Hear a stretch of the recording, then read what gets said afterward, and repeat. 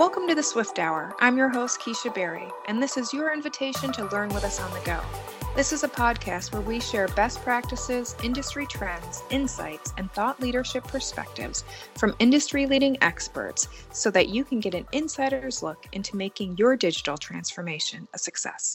I'm excited to welcome Jean-Benoit Sarzan, our senior business consultant here at Lean Swift Solutions, to our very first podcast. Today, everything is supply chain. COVID-19, post-pandemic economic effects, and the ongoing conflict in the Ukraine have exposed vulnerabilities of today's global supply chain.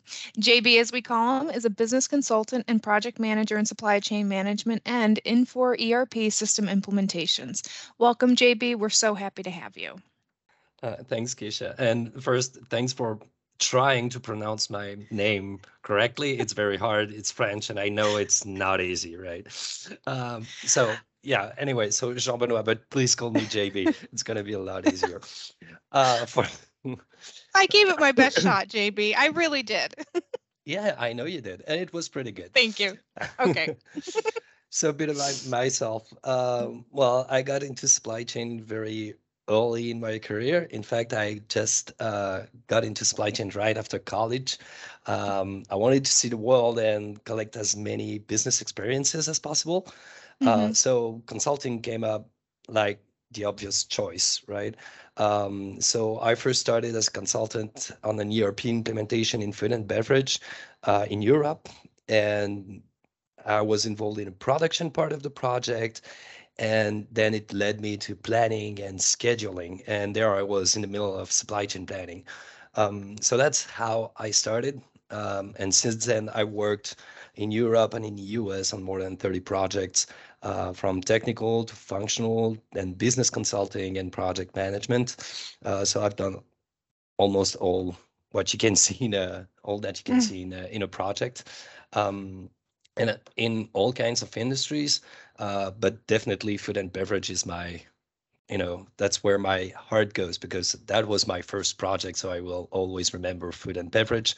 And so every time I start a new project, if it's food and beverage, I'm more than happy. I'm just curious why you say that. Is there a big difference between food and beverage supply chain compared to like chemical or something different that makes you, enjoy food and beverage supply chains more? I mean, any industry has its specific requirements and constraints and regulations and so on. So it's really because it was my first. So I learned the industry by food and beverage, which is clearly not the most simple one, because there are a lot of stuff going on food and beverage that you need to take care of, like expiration dates, and it's a process industry, so you have to manage tanks, you have to manage traceability and so on. So it's a bit harder to work on food and beverage than on discrete manufacturing, but all these industries have really interesting requirements and things to consider, but food and beverage is my first, that's all. I see. Okay, so you got to worry about the shelf life of, say, chocolate, right? Yeah, for instance. For instance. Well, I have been looking forward to talking to you, and I have to admit, I've been doing a little bit of research on supply chain because after college, I went to Japan. I did not go into ERP implementation. So if you want to talk about, how to make sushi, I can talk to you about that. But today, let's focus on supply chain. And so I'm just curious your thoughts about what's going on in the trends with regards to supply chain, how we can help our listeners from your experience. And right now, the chief supply chain officers have a huge role to play and a huge opportunity to future-proof their supply chain. So I just wondered what you thought about that and their critical role. Well, some might say they are heroes. I'm not sure they are heroes, but clearly they have a huge role to play in their company's growth and resilience. Supply chain management has become a central piece in fulfilling companies' strategies, but there's more to it. Today, everything you see, everything you work with is supply chain. You put an order online, it's supply chain. You use a Mhm. computer in your office, it's supply chain because it came to your office some way. You go to your grocery store next door, it's supply chain. Even if you go on vacation, you're doing some supply chain and you need some supply chain to make it work. So everything is supply chain. And the last 2 years events Mhm. have showed us that our supply chain relies on critical and sometimes fragile pieces. So our CSCO Mhm. now they have the opportunity and I would say obligation to build stronger and more resilient supply chains. That's their role. It's not about managing costs. It's really Mhm. about building better supply chain and more resilient and more and stronger supply chains. Something you said, I just wanted to ask you a question. Just with everything going on and how much has changed and how everything is intertwined and focused on supply chain, I'm just curious, since you've been doing this for so long, did you have like a gut feeling or did you see this coming even before COVID that I guess how fragile the supply chain was in terms of how we've been doing it up until the past few years? Wow. I don't have any crystal ball, and I didn't have that at the time. No? No, I didn't see that coming. I don't think a lot of people saw that coming, or Mm-hmm. it might not have happened like it did. So Mm-hmm. the pandemic, of course, was not something you could think of before it happened. Sometimes we saw like disruptions in the supply chain and say, hey, it's not that strong, and we see that if something flips, Mm-hmm. it causes like problems and huge problems on supply chain, but it was not worldwide problems, Mm-hmm. right?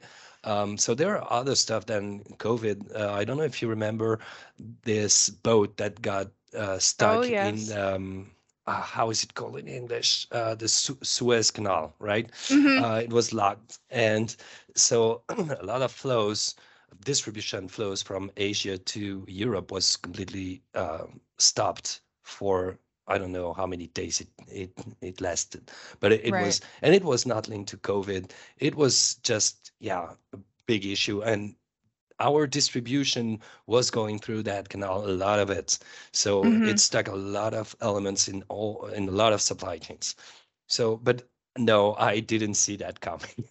I didn't see pandemic coming.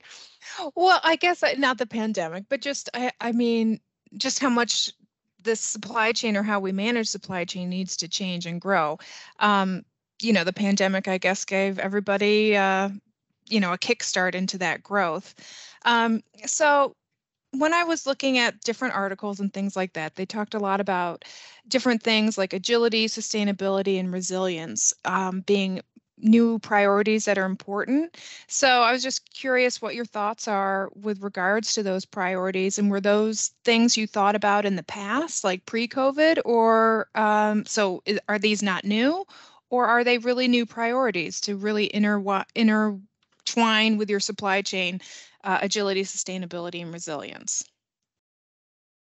Well, resilience has, I think, always been something that supply chain managers try to improve. And so trying to think about worst case scenarios, what if scenarios, and build alternate solutions or alternate routes to get the products or alternate manufacturing ways or subcontracting and so on. So it has been going on for quite a long time now, this resilience supply Mm-hmm. chain that we're trying to build. So it impacts cost and capital, of course. So you have to find that balance between cost and capital and resilience. Um, but the highest priority now and Mm-hmm. and for the years to come will be sustainability, something that, well, we've talked about for a long time, but really not impacting directly supply chain. And now it is. It really is something that everybody is looking at and trying to understand how to be more sustainable. And for supply chain, and it's becoming a competing advantage Mm.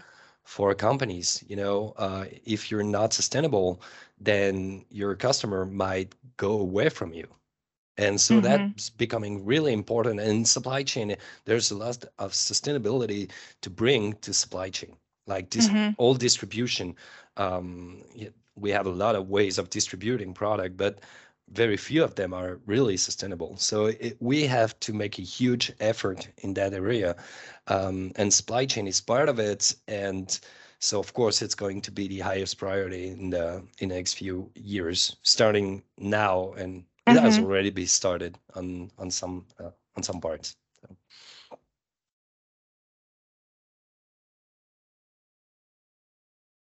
Well, okay, so that makes you doubtful.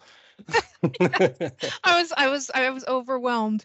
No, it's it actually is overwhelming, because when I put myself in the shoes of somebody who has to take on just even that component, it's like, where do you begin with sustainability? And that can go across so many factors in terms of, I mean, I'm going to just try, but like managing routes of shipping and moving product, how you manage your warehouse, the cost per, the cost to make the products and things like that. So, I just, it is a huge complex issue. And I know when folks are looking at supply chain, of course, they have to look at risks, and how do you manage risks? How do you, mitigate and avoid risk? So what are your thoughts for our listeners on some good practices to mitigate risks?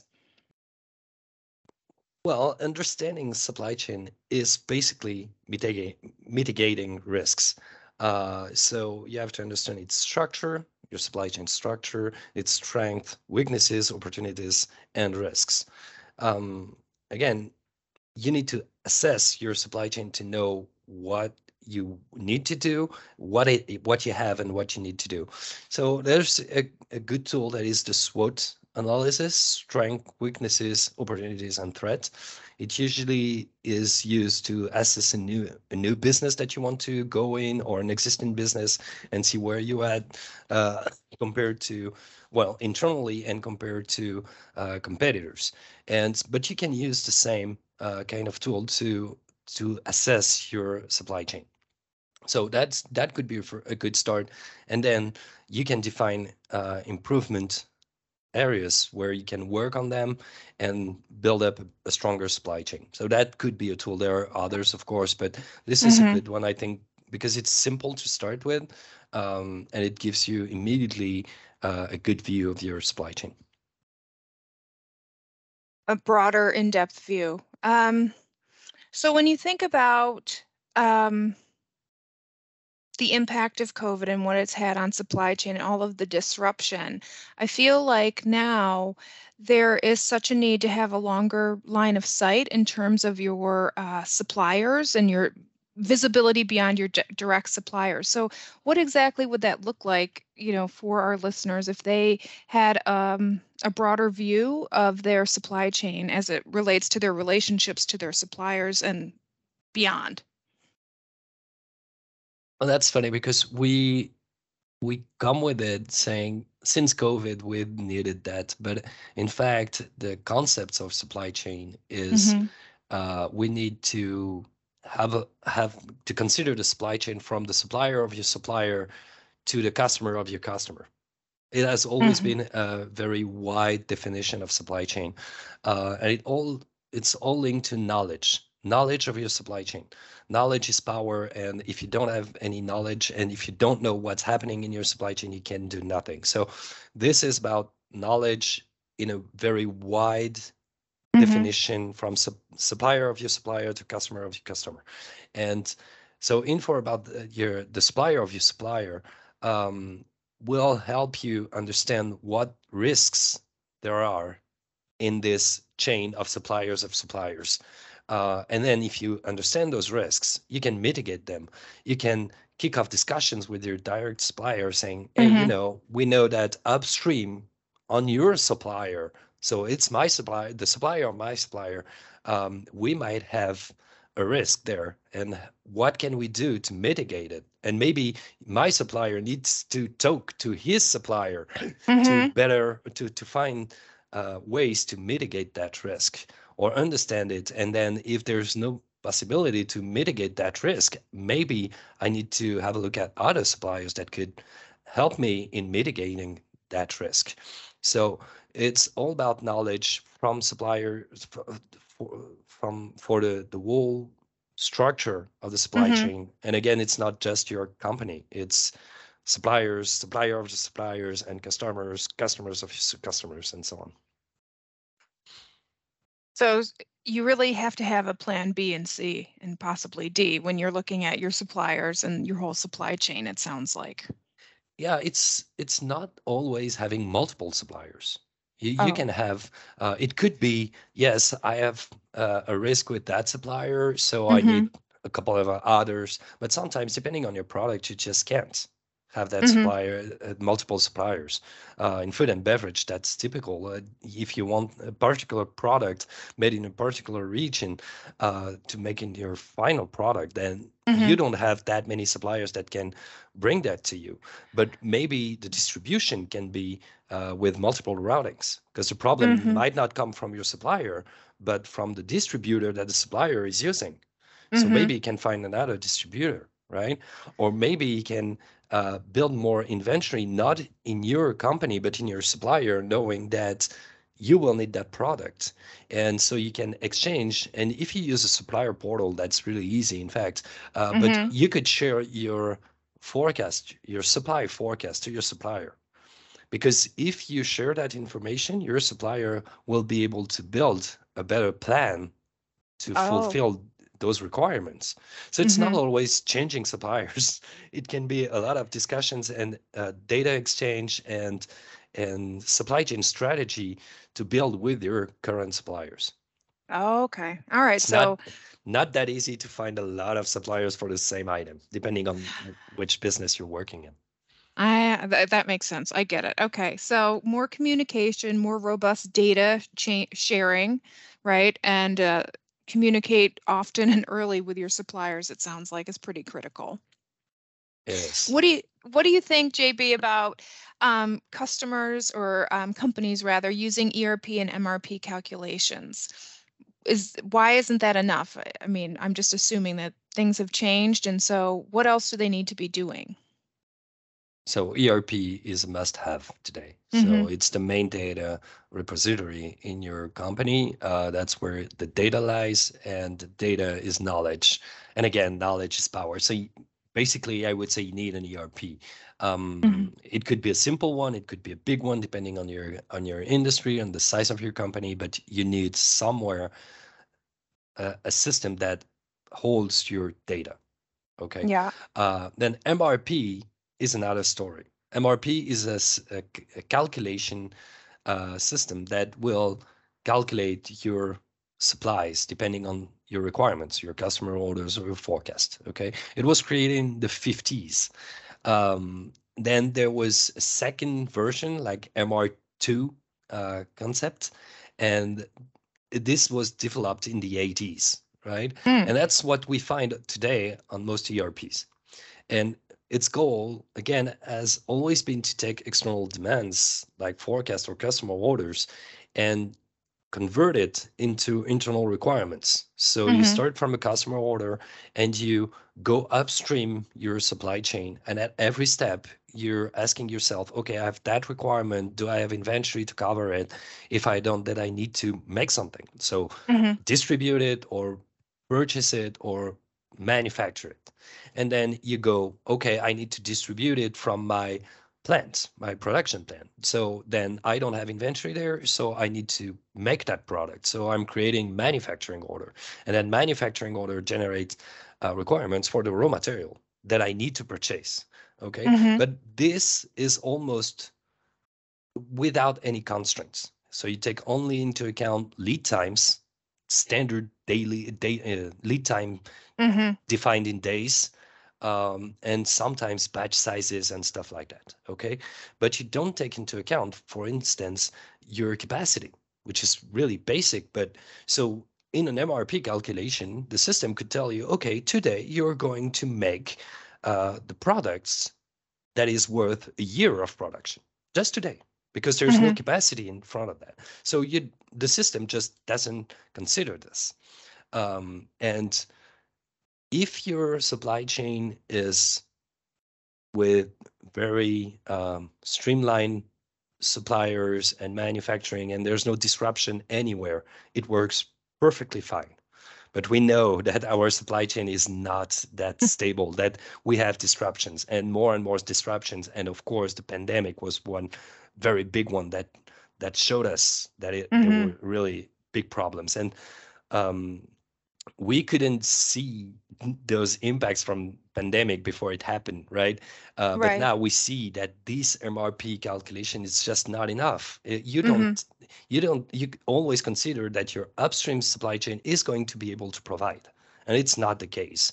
Right. So our supply chains are way past that. We need to consider all sorts of constraints and optimization factors, so we get feasible and ideally optimized plans, not just the ones that you pull from your requirements. It's not enough. So now there are softwares that exist to do that, right? That help us achieve this. And again, the software is never enough. So you need to put your processes in front of that and build planning processes so that you can use those softwares correctly to get those plans, those optimized plans that you really need. And so with these softwares and processes, you will optimize your supply chain and consider constraints and optimization factor that the MRP just can't do. Does it make sense? It does. It sounds so complex, but it sounds really exciting to have such a large, I don't know, problem to figure out. I don't know. I feel like it is an exciting time for supply chain, for its growth. And, I am excited how you talked about sustainability, just what that means for the future. We have talked a lot today about supply chain and what's going on in terms of trends and what folks can do. And I know you have a lot more to share with our listeners. So I do want to let you know that I hope to be speaking to you again. And before we wrap up today's first podcast, I do want to ask you a question. Ooh, and yes, one more. so Only one more. Okay. Only one more question for today. Okay, for today. Well, it's a bit random, but have you ever traveled solo, not for work, but like just, gone on a vacation by yourself? I'm just curious. What do you mean? Like by myself, backpacking or well, when I was younger, I traveled a little bit solo. I'm just curious if you ever did that. Oh, okay, Keisha. So please tell us more about your backpacking experience. No. This is about you, JB. No, I'm not a backpacking guy. Oh, no. So I don't have that kind of. Okay. I mean, I'm doing some hiking in the mountains because I live next to the Alps. So I do that kind of stuff, a bit of camping, but I'm not like that. I know that some people, and I hope you do, just go and backpacking for 2 weeks or 3 weeks in a far country. And I've never done that. So please share your experience. I'm curious. Let's see. Well, my first was I went to the UK. I had a 30-day ticket and we had a bus and I just traveled on and off the bus for 30 days and then came back, for my next semester in college. So I was just curious if you ever had that sort of vagabond experience, but hearing that you live near the Alps, I'm sure you have a lot of time outdoors and skiing, I hope. Yes, of course. Well, I mean, I can take the car and be in a ski station like in an hour, within an Ooh. hour. So yeah, it's something that we do quite a lot, of course. We might have to do a live, when you're on top of the mountain. So that would be really nice. Might be windy. Yeah, and the connection might not be that good, but oh, that's true. We can try. That's true. All right. Much to look forward to. Okay.